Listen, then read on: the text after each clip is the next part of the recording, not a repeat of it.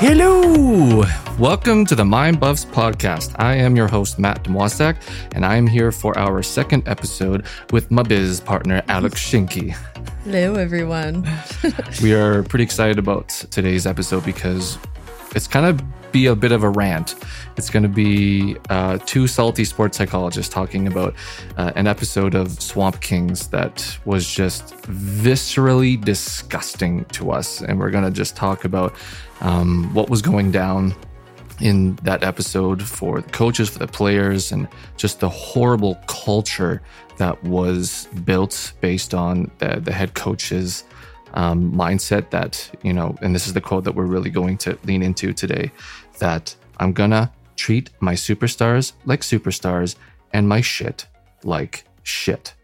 And honestly, the entire episode really is a testament to this coaching philosophy that he had. So I really want to just start off by having Alex share what was her experience like watching this episode, because I think both of us thought that sweet, like a football documentary, like this is gonna be so much fun.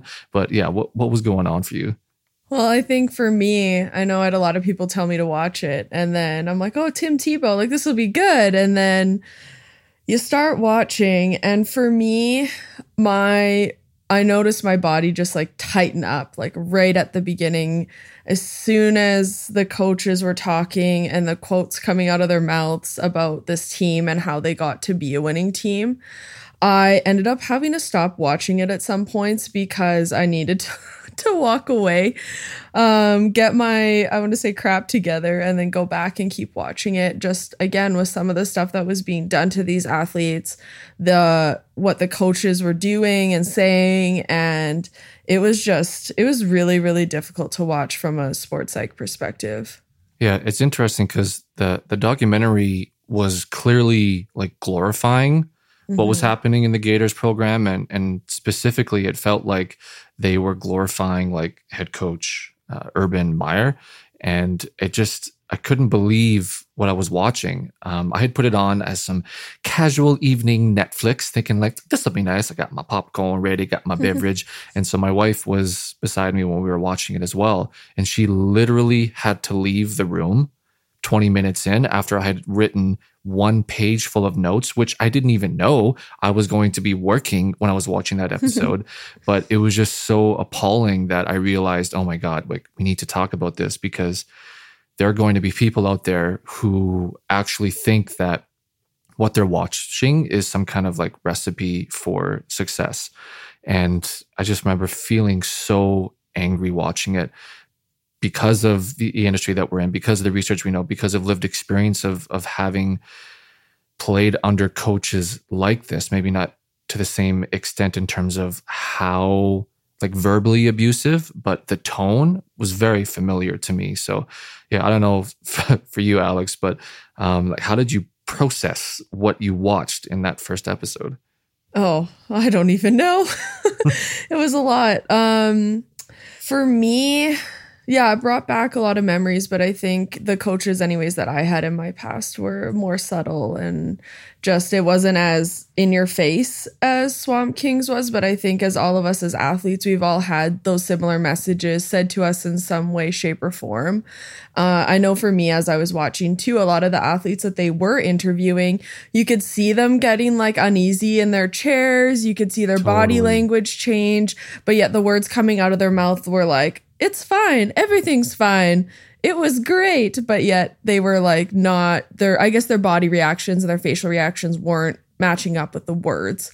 So for me, it was like really paying attention to what they actually were looking like in the interviews, and who was showing kind of what emotion and going from there. Yeah, I know this is going to be a bit of a hot take, but a lot of what I was watching and listening to from the coach actually reminded me of David Goggins.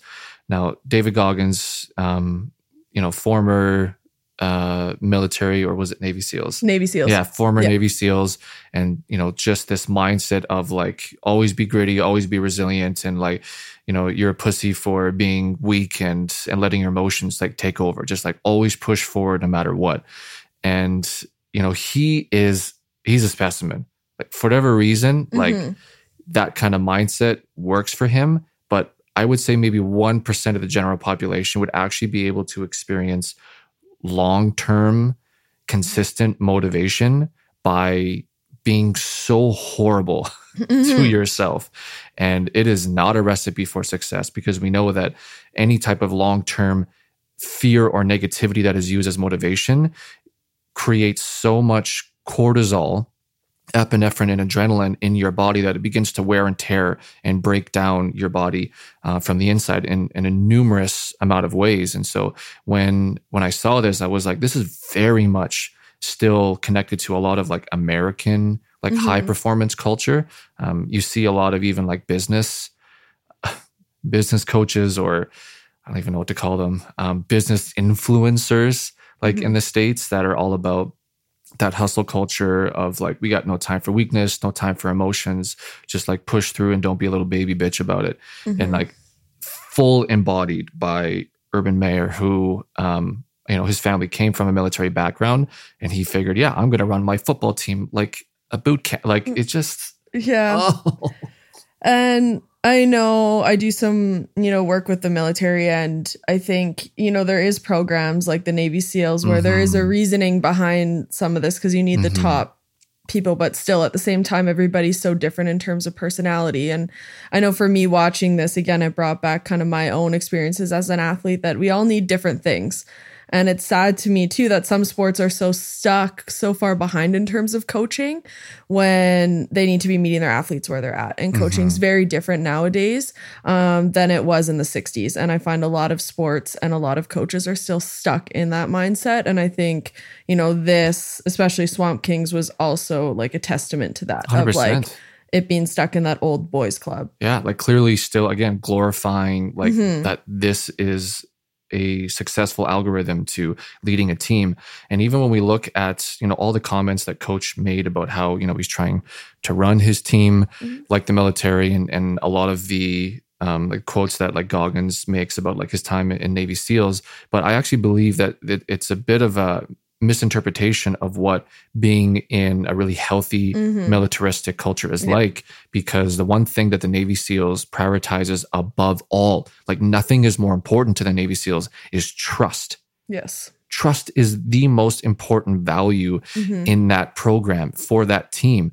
They need to know that no matter what is happening, that everyone on their team is going to be able to do what they need to get the job done, to save lives, to, take a bullet if they have to. And so like trust is built on a completely different system than what we're seeing in this show, Swamp Kings. Yeah. So you can have that intensity, you can have that drive that like, we are always pushing forward no matter what during the performance, but as like a 24/7, 7 days a week mindset that like there is zero room for emotions of any kind and we just need to push forward. That is as toxic as it gets. Well, I know that he had used the quote unmerciful in episode 1 at some point. And yeah, that basically kind of what you said, showing weakness is not okay on that team, and that being grateful and kind and happy and having fun is out of that team culture. Totally.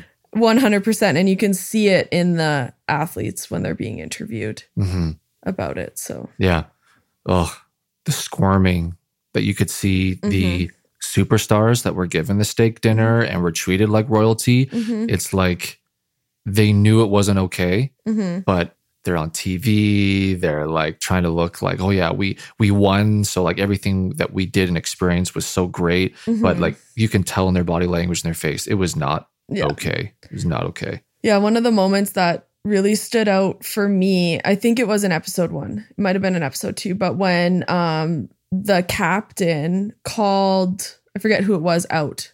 And there was at one point, it sounded like there was almost like a fist fight happening. And then the coaches, I can't remember exactly what he said, but it was something like, oh, well, they need to just duke it out. Are you kidding me? Yeah. And I was like, what makes this okay for two people to be fist fighting in a locker room? And like, what kind of messages are those sending to everybody else? 100%. I remember I worked with this client, still one of my favorite human beings to this day, and had a military background and just had one of the craziest high trauma childhoods that you could like imagine. And, you know, the tool that he used to have success early in his life was like the battering ram, was the same type of tool that we saw the coach using like day in and day out. Like, oh, just fight it out. Like, oh, we're just going to like push till we puke, like always like to the limit of like your breaking point, and using anger and aggression and hostility as like tools to achieve performance. And, you know, you might be able to experience some kind of like short-term success by doing that. But if that is your only emotional regulation tool, if you open your toolkit of coping skills and the only thing in there is like a 40-pound battering ram, yeah, you're going to destroy every relationship in your life. You're never going to be able to have success outside of those militaristic environments or that high pressure sport environment where for some reason the perfect personalities all love being treated like shit because that somehow made them perform. But we have to have multiple ways to be able to regulate emotion. And this coach was basically only giving people a battering ram to deal with the stress of being a student athlete at like the highest level. And at one point, the coach did say, if you're not performing, you get called out. And so that also tells me, and you can tell definitely in the interviews, that they were all pretty much playing from a place of fear, right? Like they were scared of the consequences that were going to happen to them if they didn't make that play. Yeah. And it's clearly very evident. And especially when I watched it the second time, you can see it a lot more. Again, in what they're saying and how they answer the questions. And I couldn't even imagine being in that situation, to be honest with you. Some of it seems like unfathomable that this happened. And that these players actually went through this. Yeah, just ridiculous. I remember I had a coach in my U16 AAA like hockey season where we all knew that he was known for going through like dozens of whiteboards, coaching boards, breaking garbage cans. Like it was like every single game, either after the first or the second, that he would just turn on Snap Show and just start wreaking havoc in the locker room, always picking out like one or two guys to like, you know, make fun of or to call out. And I remember like, yeah, you don't want to be that guy. Like, so you would try to do everything you could to avoid being the center of attention in the coach's hostility, but you might play with energy, right? You might play with desperation, as a lot of coaches like to use. Freaking hate that word. But you will have no fine tune, no finesse, no soft skills in that performance. So in football, you can get away with it in most positions of like, I'm going to kill you. I'm just going to run through you. And even when you look at Tebow, like he was not a throwing quarterback. So he was able to kind of just be that like ox that would just run through guys and just make like short passes. So for the kind of personalities that were there, they were able to kind of get away with it in terms of the superstars. But I would really like to know the mental and emotional damage that was like clearly done to the majority of the team that weren't given the steak dinners at the end of the day. Well, and it's interesting because I know I picked this up and I think you did too, but that they really only interviewed the superstars. Yeah. In the documentary, there wasn't a lot of other players that went. One of my favorite quotes, and I want you to break this down, Matt. Okay. Because we hear it a lot in coaches nowadays to some level. But Urban Meyer said, if you have discipline, you should win most games. Right. Yeah. I think every coach has a version of this in their repertoire that they like to use right before the players go out in their pregame speech of, you know, if we just focus on X, Y, Z, we will win. You know, if we just do this as a team, we will win. And it sounds like it's okay. It sounds like it's motivating or encouraging, or that it'll help the players focus on what's most important. But the statement is a lie. So from that perspective, like we know that it's potentially harmful. So the Gators weren't a perfect team. Like they lost games. The teams that we work with, they might do everything as well as they possibly could, but they were playing a better opponent, or they just had bad puck luck, and which which happens all the time. Like sports happens. And so what those kind of statements do is, if all of a sudden you're not winning, or you're doing the things that, coach has said that, if we just focus on getting pucks in deep and, trying to win every battle and playing aggressive, like we'll win. And all of a sudden you look at the score, you're like, we're not winning. Like, what's going on? And then you use the same statement again and again, and then you're going to lose the entire room if there's no direct correlation between we do these things and we win. Yeah. Winning should never be a word that is actually used by coaches in a pregame speech. During video sessions, creating goals before the season starts, checking throughout the season, we can talk about how many wins do we believe as a team that we are capable of achieving in this next segment of games. But then you never use that word again, because you cannot control, no matter how amazing you play, whether or not you're going to win. So any bit of language that leaves wiggle room for there to be fear of like, oh no, we're actually not going to achieve the win, the outcome, the goal that coach set out, we're just increasing the chance that certain players on the team will start to feel tight and fearful and hesitant, because, oh no, I'm doing the things and it's not working. So shit, there's like nothing I can do. And then you end up in a slump where you end up feeling helpless. So again, I'm not saying that coaches cause this, but oh my God, can they do a much better job of avoiding having these kinds of situations come up? Yeah, I would 100% agree. And yeah, I think winning is just, we're all competitive. We all like to win. So it's a common word that's used, but again, trying to be more mindful of when it's being used and intentional with it instead of just throwing it out there. And that also leads me to let's win this game. You guys got this. It's like, let's phrase that a little differently. Yeah. The amount of teams that we work with, because we often will go to the field or the court or the rink and we'll watch the teams that we work with. And it feels like it's just a given that the last thing that a coach will say right before leaving the room is like, oh, let's go out there and win this game. Like on command. It's just every time built in the coaching DNA, it feels like. But if you have your players focusing on an outcome that's in the future, that's outside of their control, and that has nothing to do with being in the present moment, you are asking your players to no longer be present, therefore no longer be in flow state. Like that's what that innocent motivational statement will do to a brain subconsciously. So yeah, we'll break down in like future episodes about specifically like language and phrases that coaches can use. But if you're a leader, if you're a coach, just try to avoid using like, if we do this, we will get the outcome that we're looking for. That's just not how life works. No. And as you said, there's so many uncontrollables in a game that we can't control. And we don't want to set ourselves up for failure even before we step out there. No. In research that was done, I can't remember how many years ago. It was a few years ago. There was like a meta-analysis that was done looking at what are all the variables that lead or contribute to success. And based on those variables that lead to success, what are the most significant ones that, like, if we really just pursued those 2, 3, or 4 variables, like it would greatly increase our chance of having success in whatever endeavor that we're at. And there was useful information there, but at the end of the study, it was kind of like, oh, well, I guess it doesn't really matter because the most important variable that leads to success is luck. There was not another metric that came even close to the importance of luck in terms of whether or not you become successful.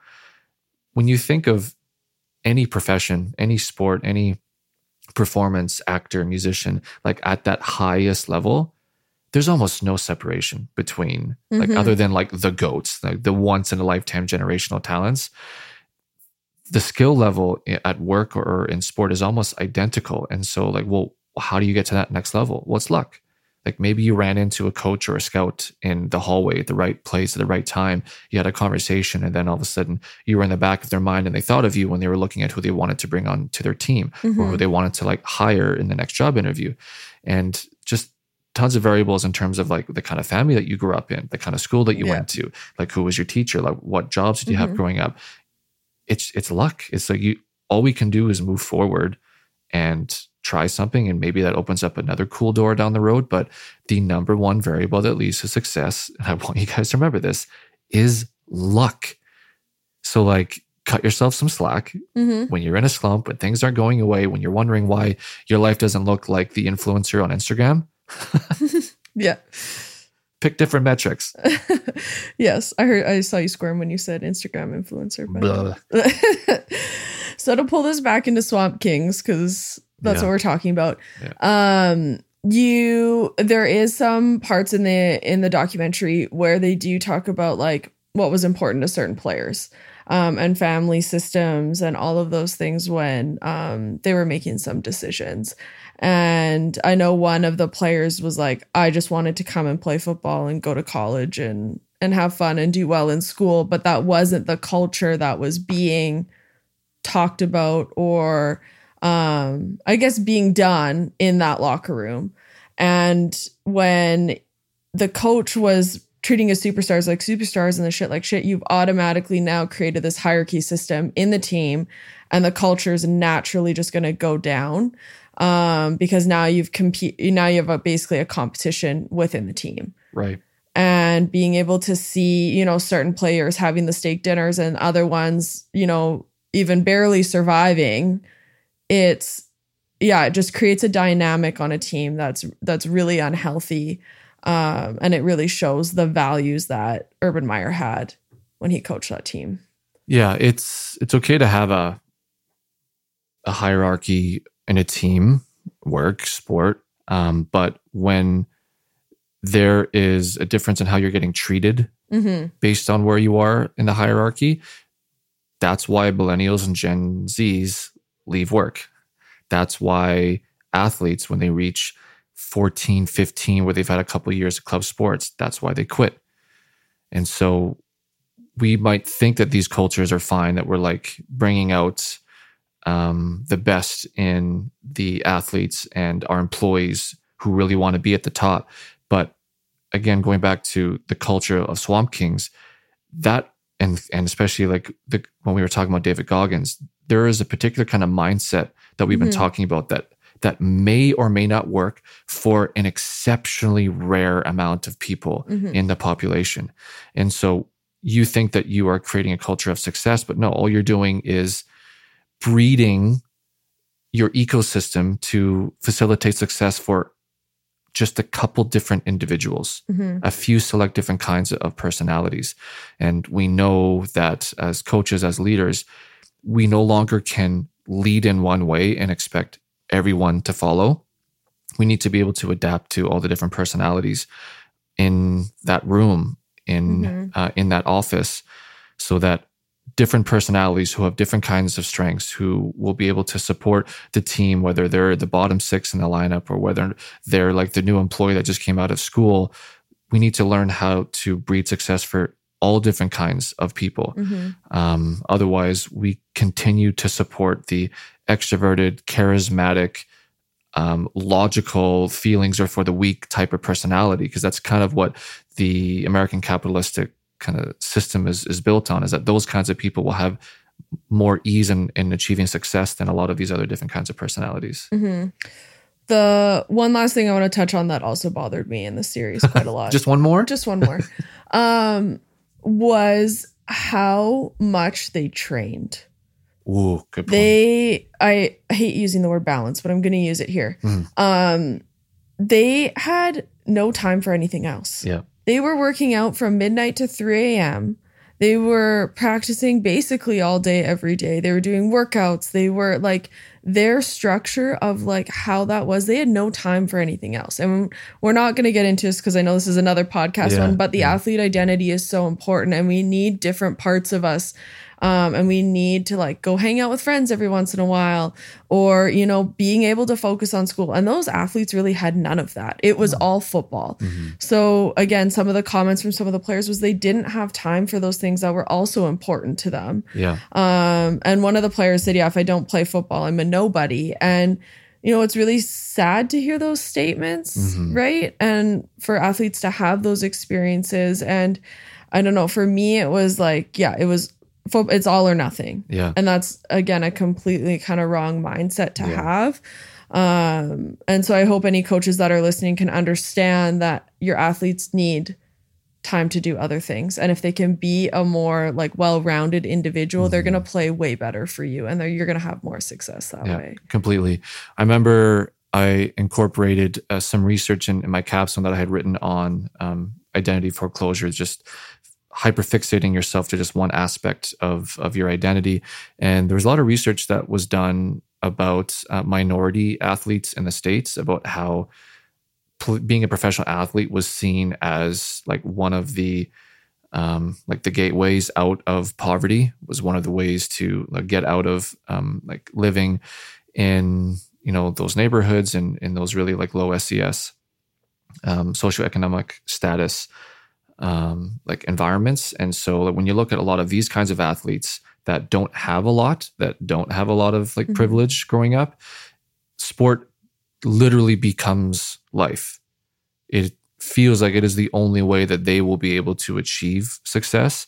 And so the amount of like fear and tightness that like these individuals have, that like, this is all I am and there's nothing else that I can do, again, that creates a desperate mindset. That doesn't create a mindset that an athlete can get into like flow state and actually perform better. They're using fear. And again, fear is short term. We can never use fear as a long-term motivator. And yeah, it's just, God, I really want to know what all those other athletes on that team are doing in their life right now, and like what the impact was. That's a documentary that I would like a counter to, rather than this glorifying one. Yeah, just don't take anything from Swamp Kings and think that that's how you do it.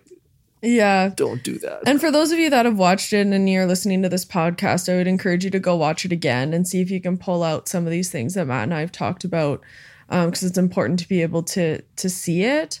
And again, it was really, I want to say, sad and heartbreaking that, you know, these athletes went through this, and like I said, you can totally see it in their bodies and just how they answer the interview questions, and just the stuff that they were put through was really not okay. No, like again, we know, especially with Gen like Z, which are the new up and coming like athletes in sport, and we're now hiring, you know, Gen Z employees in our team, and I know that a lot of you guys who are in the working force are starting to notice that there's this new culture coming in. The most important variable for these individuals to be able to thrive in an environment is belonging, feeling that they are part of the team, that who they are is enough, and that they don't need to like drastically change who they are to fit in with the culture, the team, and the individuals. And so again, like when we look at what we've been analyzing from Swan Kings, everything that we see in that show is the opposite of what is actually going to allow, you know, the new generation of people to have success in the workplace and success in sport.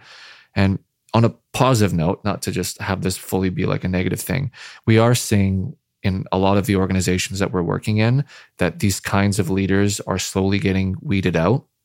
Or, oh my goodness, I don't know if you want to mention the soccer club, but there's a soccer club in our city that notoriously had only coaches that were like Urban and the Gators.